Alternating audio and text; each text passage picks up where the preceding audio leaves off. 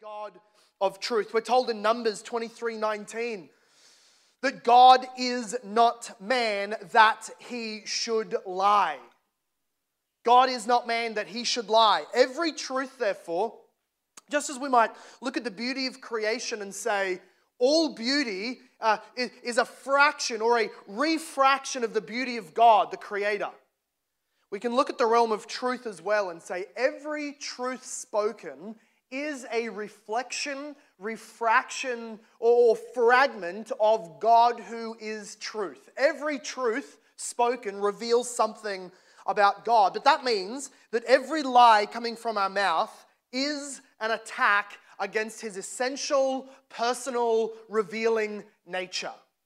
That is to say, that every lie is a refraction of Satan's dark light against the bright light of God's truth.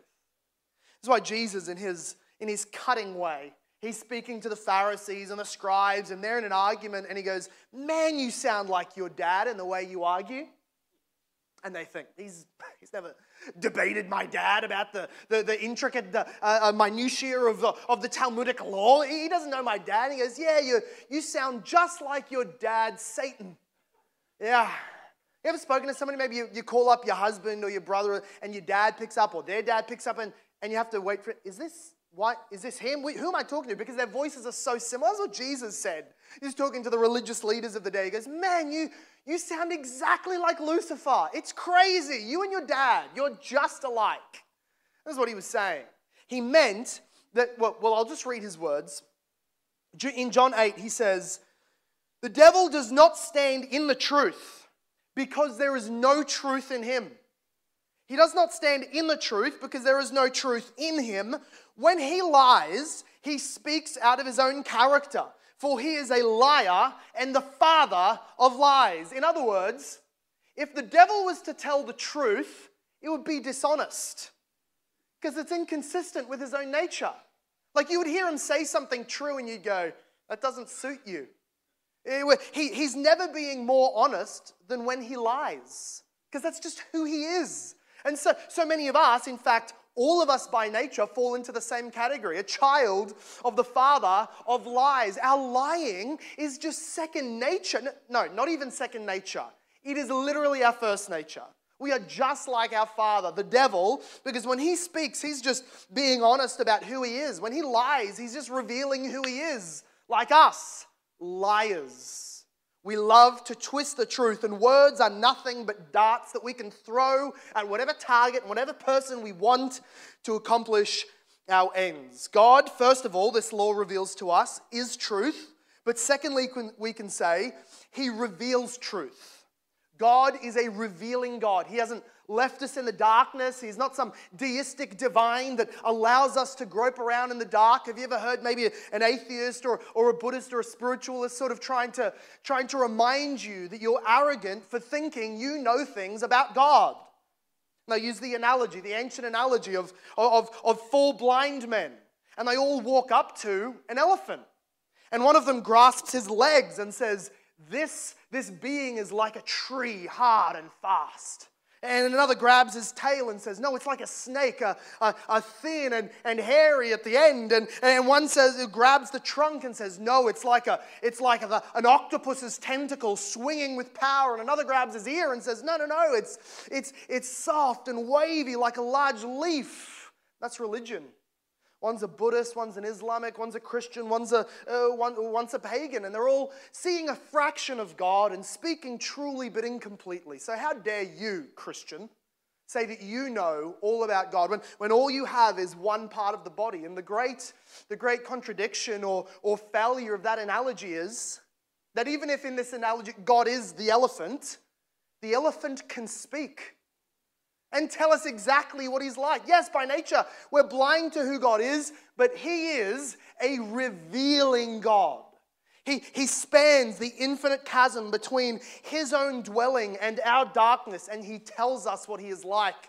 And when he does that, he always speaks truth. That is why Hebrews 6, verse 18 tells us that it is impossible for God to lie. Can't God do anything? No. No, he can't lie. That's against his nature. It is not a matter of a limit of his own power to be able to lie. It's because he is full of perfection and therefore can never lie. John 17 verse 17 therefore says, your word is truth. That's Jesus speaking to the Father. Your word is truth. Not just true. It doesn't just align with reality. It is truth. It defines what is real. God's revelation is a revelation of himself. Since God cannot contradict his own nature, neither could his revelation contradict truth, which is his nature. Therefore, that is the theological, epistemological foundation to the fact that God always speaks the truth. If he was wrong regarding any topic, then he would be lying about that topic, therefore contradicting his own nature, which cannot lie. Therefore, in the Bible, this is the hope that we have. You open up the Bible to any single topic, whether it's talking about the universe, it's science, politics, human nature, or anything else, any single thing in the Word. Though all the world and all of their experts say it's not true, we say it is literally impossible for this world to remain intact with its very, very intimate a fabric of reality if God is wrong about this. The Bible cannot lie because God cannot lie. This is the foundation of God's word. Therefore, we tell the truth, which means the essence of this command is that we speak the truth in goodwill. That as we consider the two tables of the law, the first four sort of talk about God, the last six sort of talk about our love to neighbor. In our truth, in our embodying the law, towards God we must have humility. Towards our neighbors we must have benevolence. We want to do them well. This applies to our truth speaking. Towards God we must be humble. Towards others we must be benevolent. That is, doing good and loving. The opposite of this is pride and malice. If instead of loving God in humility, I love myself in pride, and instead of loving my neighbor in benevolence, I do them harm in malice, we have pride and malice, the two main ways to disobey all of God's laws, especially in the area of speaking. And this is what J.I. Packer, in his explanation of this commandment, says this really is often the two foundational motivations to breaking this commandment. Why do we lie? Why do we exaggerate? Why do we speak maliciously against our neighbor? It is usually always able to be boiled down to some degree either of pride, I'm trying to exalt myself, make myself sound better than the truth would allow me to be, or I'm trying to tear down my neighbor in malice. Pride and malice. Pride and self-exaltation through non-truth and the tearing down of others through non-truth. Pride, malice, lying is the triune definition of Satan. So of course it is, whenever we lie, to exalt ourselves, to tear down others in hatred, and we use non-truth to do it, we are speaking with the vocal cords of the devil himself. Jesus is right to call us, by nature, sons of our father, the devil. Can you turn with me to Isaiah chapter 6? Isaiah, one of the prophets of the Old Testament, Isaiah chapter 6. In Isaiah chapter 6, Isaiah receives a call, an additional secondary call to the ministry. He's ministering as a preacher and an eloquent, poetic, amazing preacher and a prophet against the sins of the people in his day, against Israel and against Judah and against the wickedness of the day. And God gives him a vision of glory that defines his ministry from this moment onwards. Verse 1 in Isaiah chapter 6. In the year that King Uzziah died, I saw the Lord sitting upon a throne, high and lifted up, and the train of his robe filled the temple. Above him stood the seraphim. Each had 6 wings. With 2 he covered his face, with 2 he covered his feet, and with 2 he flew. And one called to another and said, Holy, holy, holy is the Lord of hosts. The whole earth is full of his glory. And the foundations of the thresholds shook at the voice of him who called. And the house was filled with smoke. And I said, woe is me, for I am lost. For I am a man of unclean lips, and I dwell in the midst of a people of unclean lips. For my eyes have seen the King, Yahweh of hosts. Then one of the seraphim flew to me, having in his hand a burning coal that he had taken with tongs from the altar. And he touched my mouth and said, behold, this has touched your lips. Your guilt is taken away, and your sin atoned for. The setting of this vision is in the year of King Uzziah's death. It's always a tremendous trauma to a nation when its monarch dies. You and I have lived through what the last generation missed, we could say, which is the death of a monarch. The great Queen Elizabeth II perished in our own lifetime, and we know something of this handover. There's the death and the mourning, then the funeral, then the waiting, and then the inauguration and glorious pompous ceremony of the next monarch coming in. And in Isaiah's day, there was wickedness, there was evil kings, there was corruption in every level of society. And so God promised that the enemies of God would come and bring his judgment, be his hammer of punishment against his own covenant people, Israel. But Uzziah had an amazing reign. It ended badly. He died as a shameful leper, but he had a fairly good reign of extending the border, and then he died. He died shamefully. And here's Isaiah in this day that God gives him then a vision, not of an earthly king, not of a human king, but of Jesus Christ the Messiah. He foresaw, Jesus says this in John 12, Isaiah foresaw my day. He saw me and spoke of me in this prophecy. Isaiah is taken not to the earthly temple, not to the earthly throne room, but to the heavenly temple, which Moses saw and then constructed the tabernacle as a copy of, Hebrews tells us. He went to the real temple. He went to the heavenly throne room and saw God sitting on his temple, surrounded by angels. And he's so glorious, he's so pompous, he's so royal that it says the edge of his robe, just the train of his robe, is filling the whole temple. There's smoke everywhere, limiting visibility, and yet Isaiah is able to see.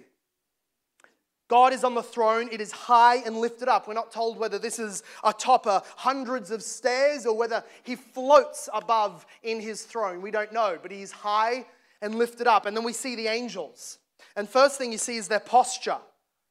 They fly with two of their wings. They hide their face. Even the holy angels, the seraphim, whose job it is. They were literally designed by God to be in his presence and sing his praises. That's the job of a seraphim.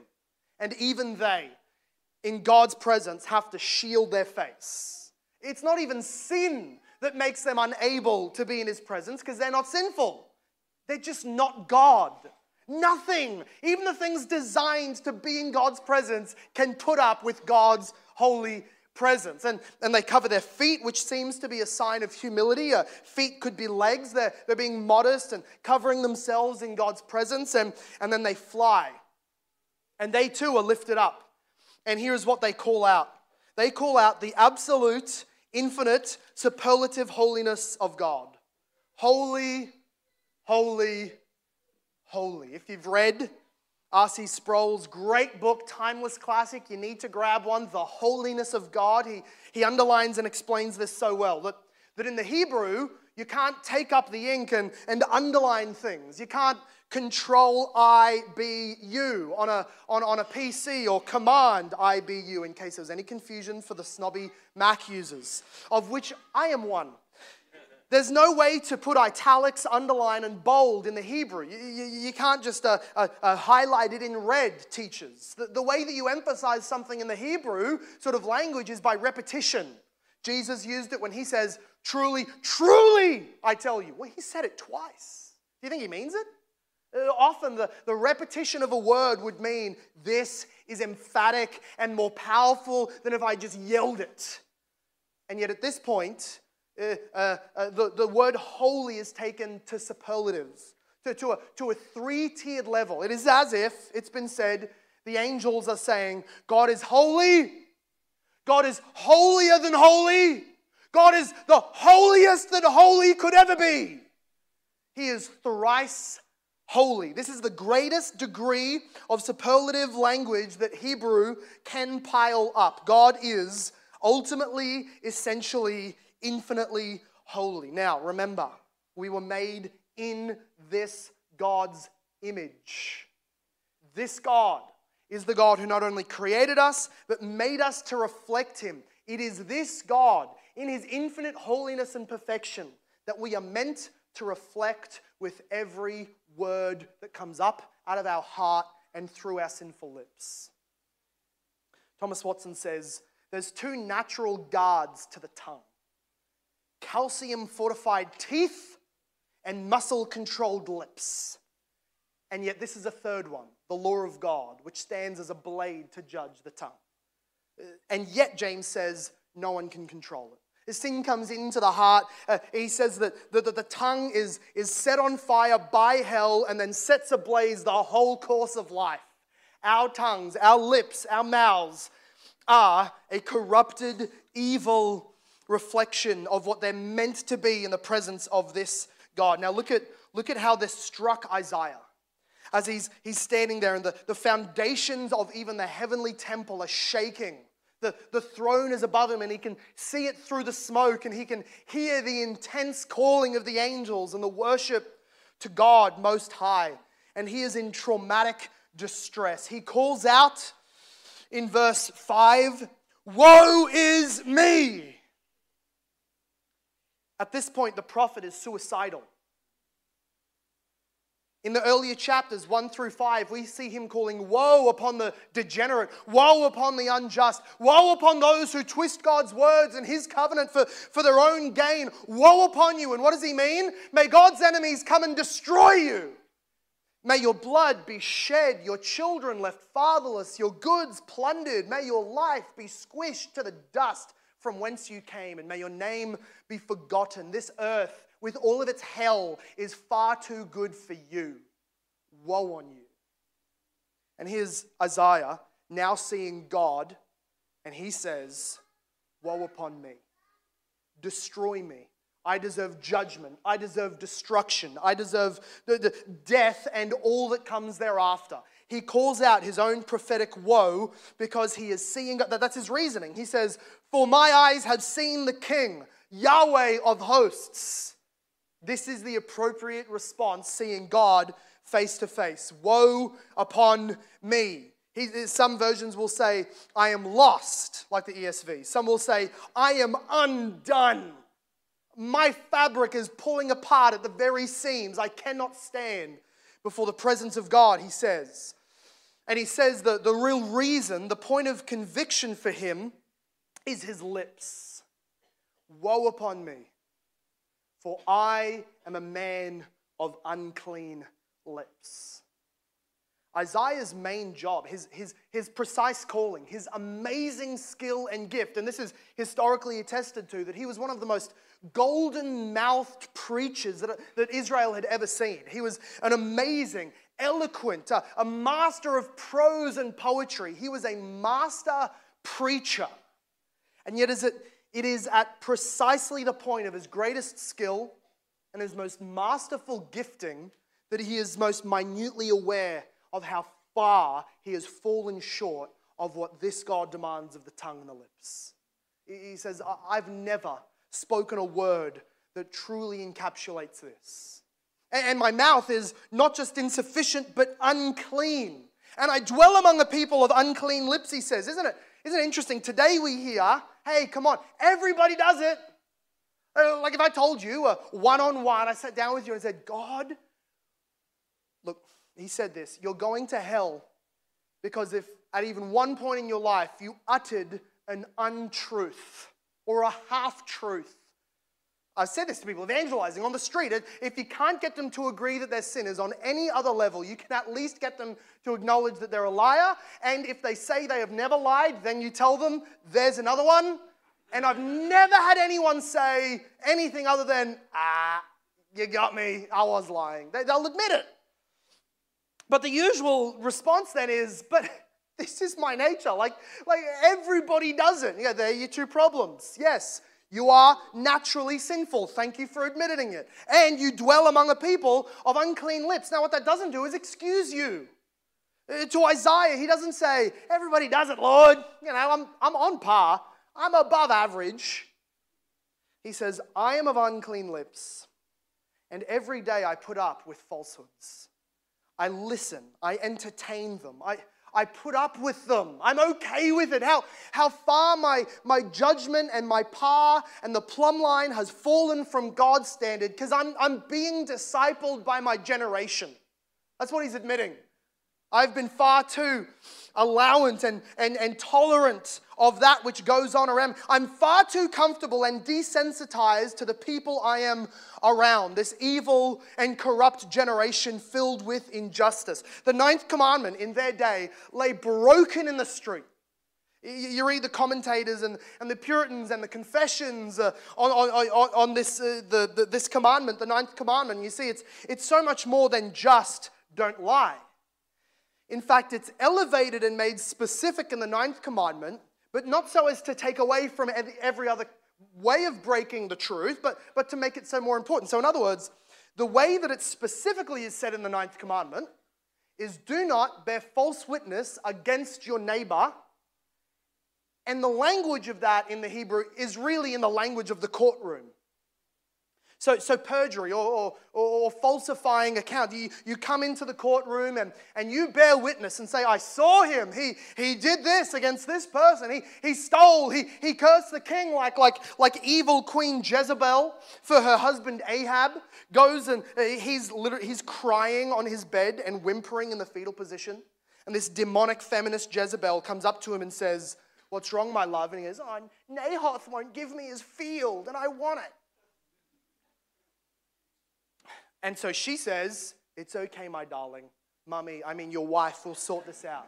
And so Satan, in the form of Jezebel, goes and she throws a party for this man. And at this great party, she puts 2 worthless men next to him in the feast. And at a synchronized time, they stand up, bear witness, for on the account of 2 or 3 witnesses shall people be put to death. And they stand up and say, we heard him say it. He cursed God and cursed the king.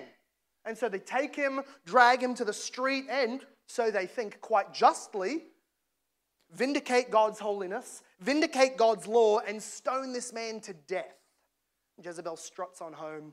Oh, darling, the field is available.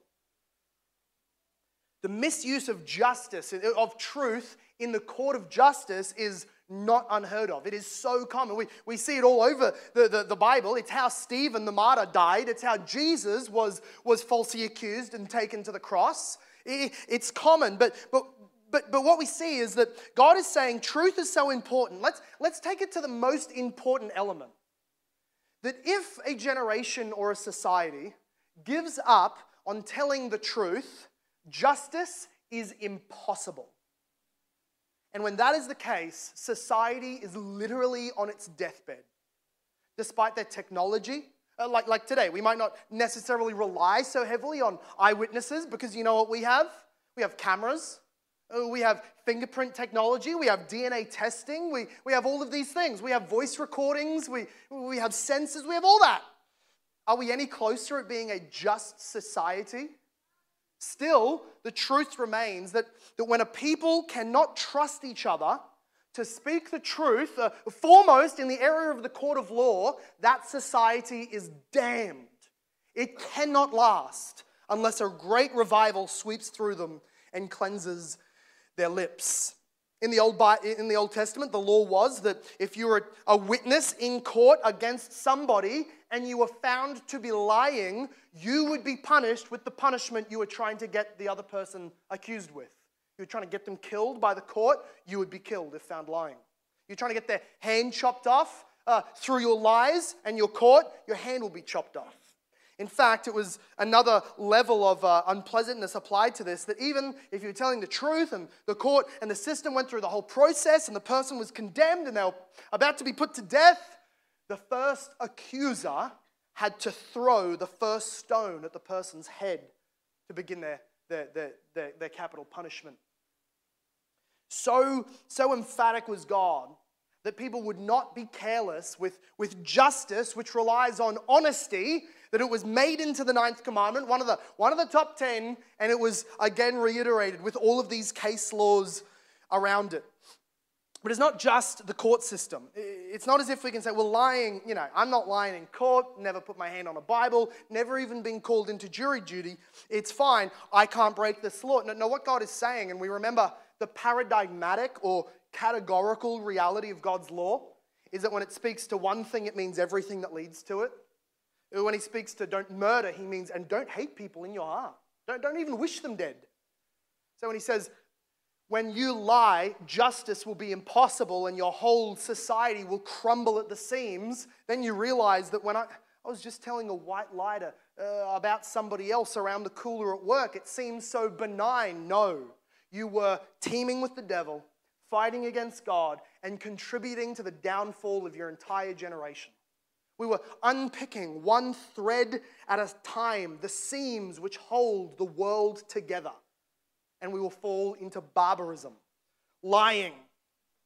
Yes, in court, but every other lie is a contribution to the sin against God. Self-exaltation, where we embellish a story or we make one up, where we lie on our resume.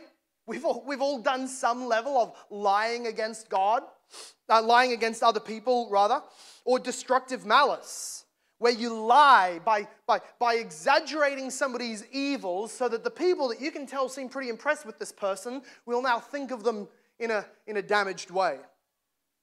Sometimes it is lying about a person or slandering them, telling even some things that are true or half true about them to a whole lot of people that was not yours to tell. This is destructive malice and falsehood. Or like the devil, when we twist truth, give a half honesty, we conveniently withhold some of the details. These are all ways of lying.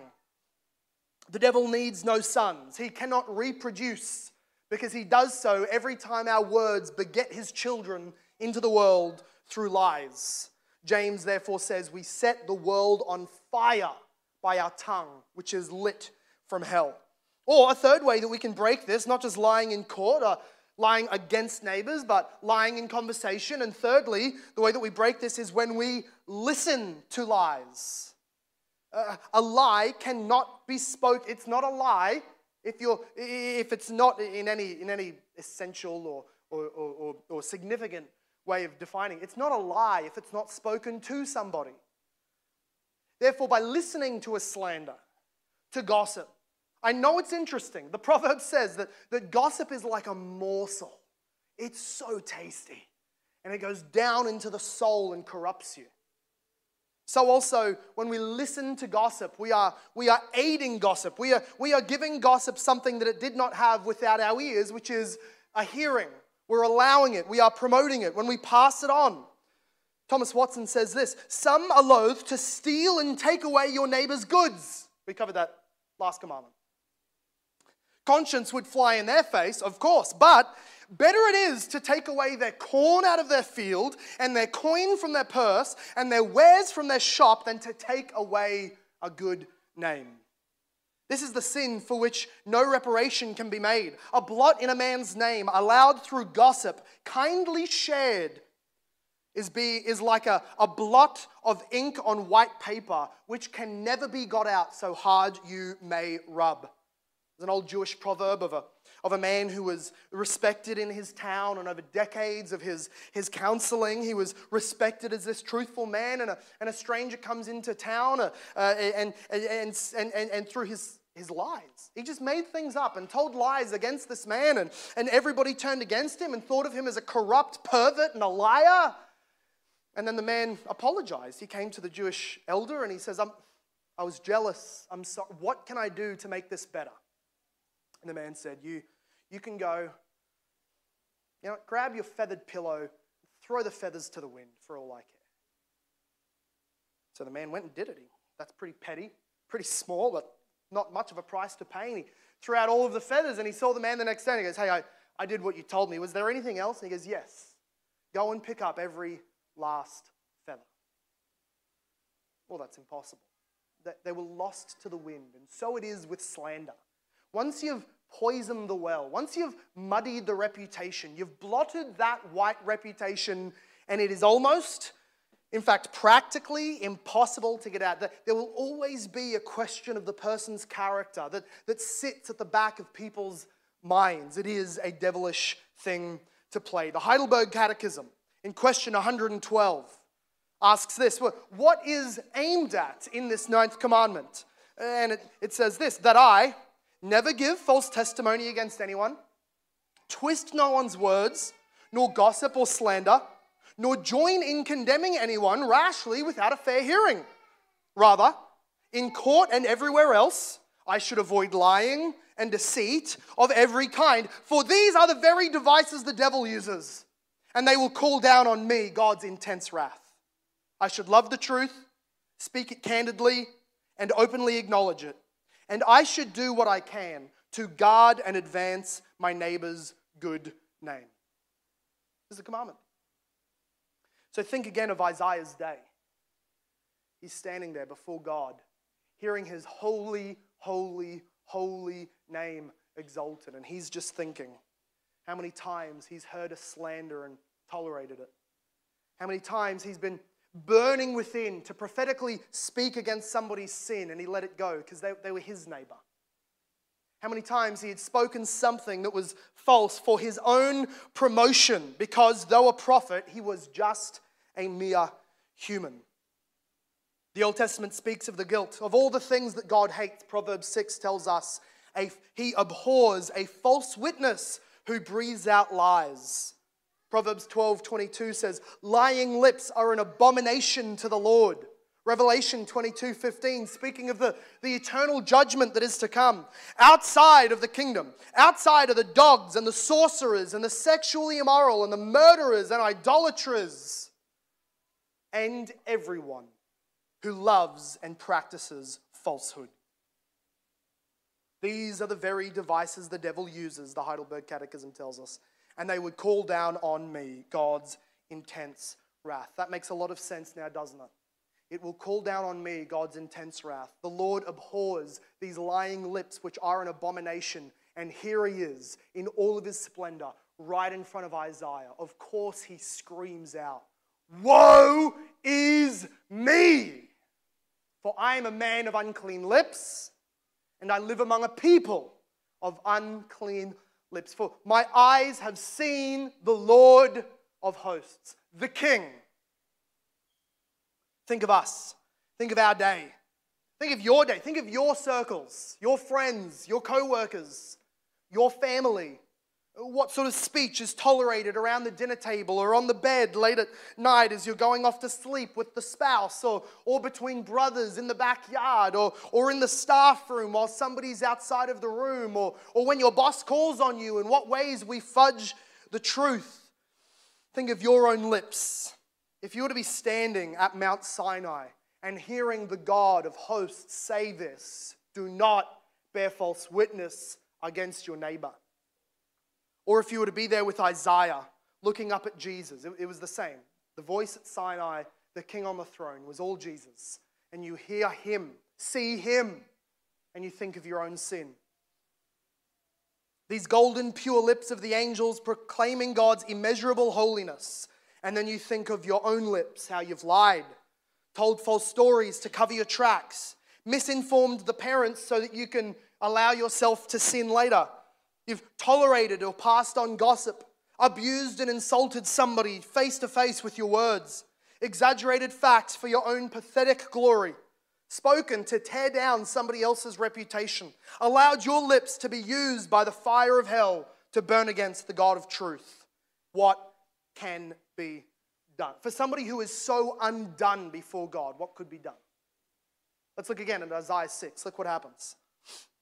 In verse 6. Then one of the seraphim flew to me, having in his hand a burning coal that even he had taken with tongs. It's pretty darn hot when an angel, whose literal translation of his name is fiery one, the seraphim, he's made of fire, and this coal is too hot. He has to use tongs.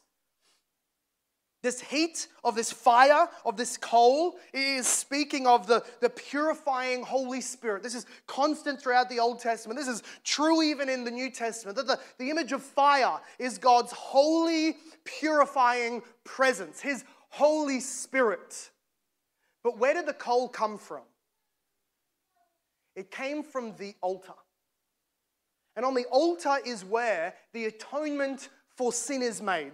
The Old Testament priests would make a sacrifice of an animal and shed the blood so that sin could be atoned for. And here is the seraphim bringing the fiery, maybe blood-soaked coal and bringing it over to Isaiah. And verse 7 says, he touched my mouth. Have you ever burned your tongue? Remains furry for a week. You bite down on a spoon that was far too hot. I was one time as a child, we were doing marshmallows around the fire, and just as I went to bite my marshmallow off of my stick, somebody with more than 2 brain cells said, maybe use your hands. Smart enough. And so I took it off, and as I did, there was a hot ember, this coal that had stuck to my marshmallow. I couldn't see it. I didn't take time to look. I was hungry. And so I grabbed it, and it seared my skin and gave me this burn for weeks. And I just thought, what if I had bit down on that? And the searing, the smell would have been one thing.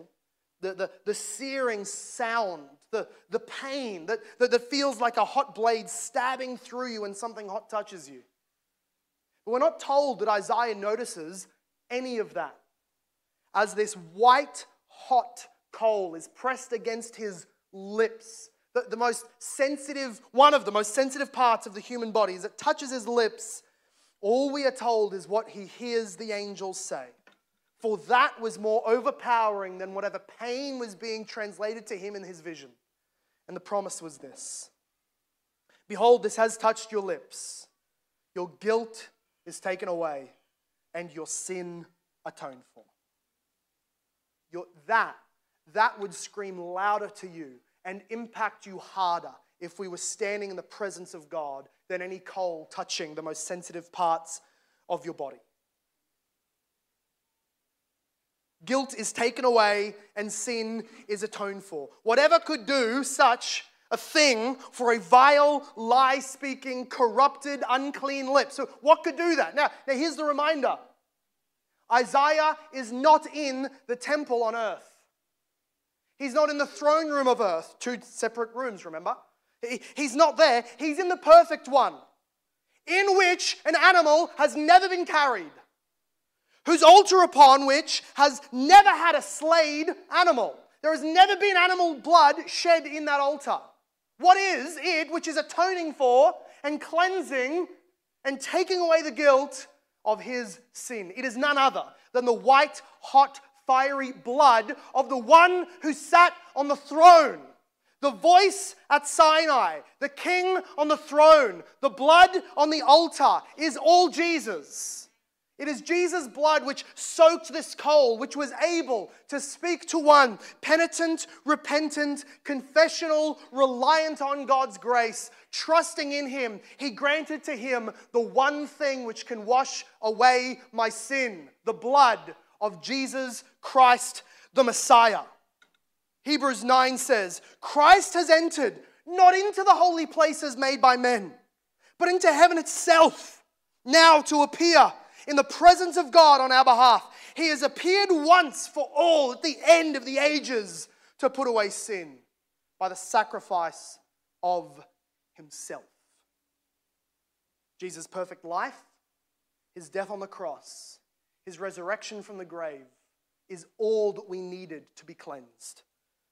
Hebrews 9 says, when Christ appeared as a high priest of the good things that have come, and then through the greater and more perfect tent, he entered once for all into the holy places, not by the means of the blood of goats and calves, but by the means of his own blood, thus securing an eternal redemption. The blood of Christ, who through the eternal Spirit offered himself without blemish to God, will purify your conscience from dead works to serve the living God. Christian, if you have called on the name of Jesus, if you have trusted in his righteous life, perfect death in your place, and his glorious triumphant resurrection, if you have trusted in him, then his white hot blood sears away, cleanses away, burns away all of your sin, whether it be the sin of the lips, the sin of the heart, the hands, or all other manner of evils. You are cleansed and burned pure. He provides himself the thing which he demanded: purity, forgiveness, cleanliness. But if you are not in Jesus, if you are not trusting in Jesus, then the fearful, harrowing words of Jesus will ring over you to your judgment. For he said in his earthly life, every idle word, every little thing that has ever been spoken, even in the darkest of places, will be shouted out from the mountaintops. Your words will stand against you as judgment. You will receive from this Lord of Mount Sinai, this Lord of Isaiah's vision, Jesus, the resurrected God. He will judge you for every word ever spoken, for every sin ever committed, lest you trust in him today, and your sin will be atoned for, and your guilt will be taken away. Let's pray.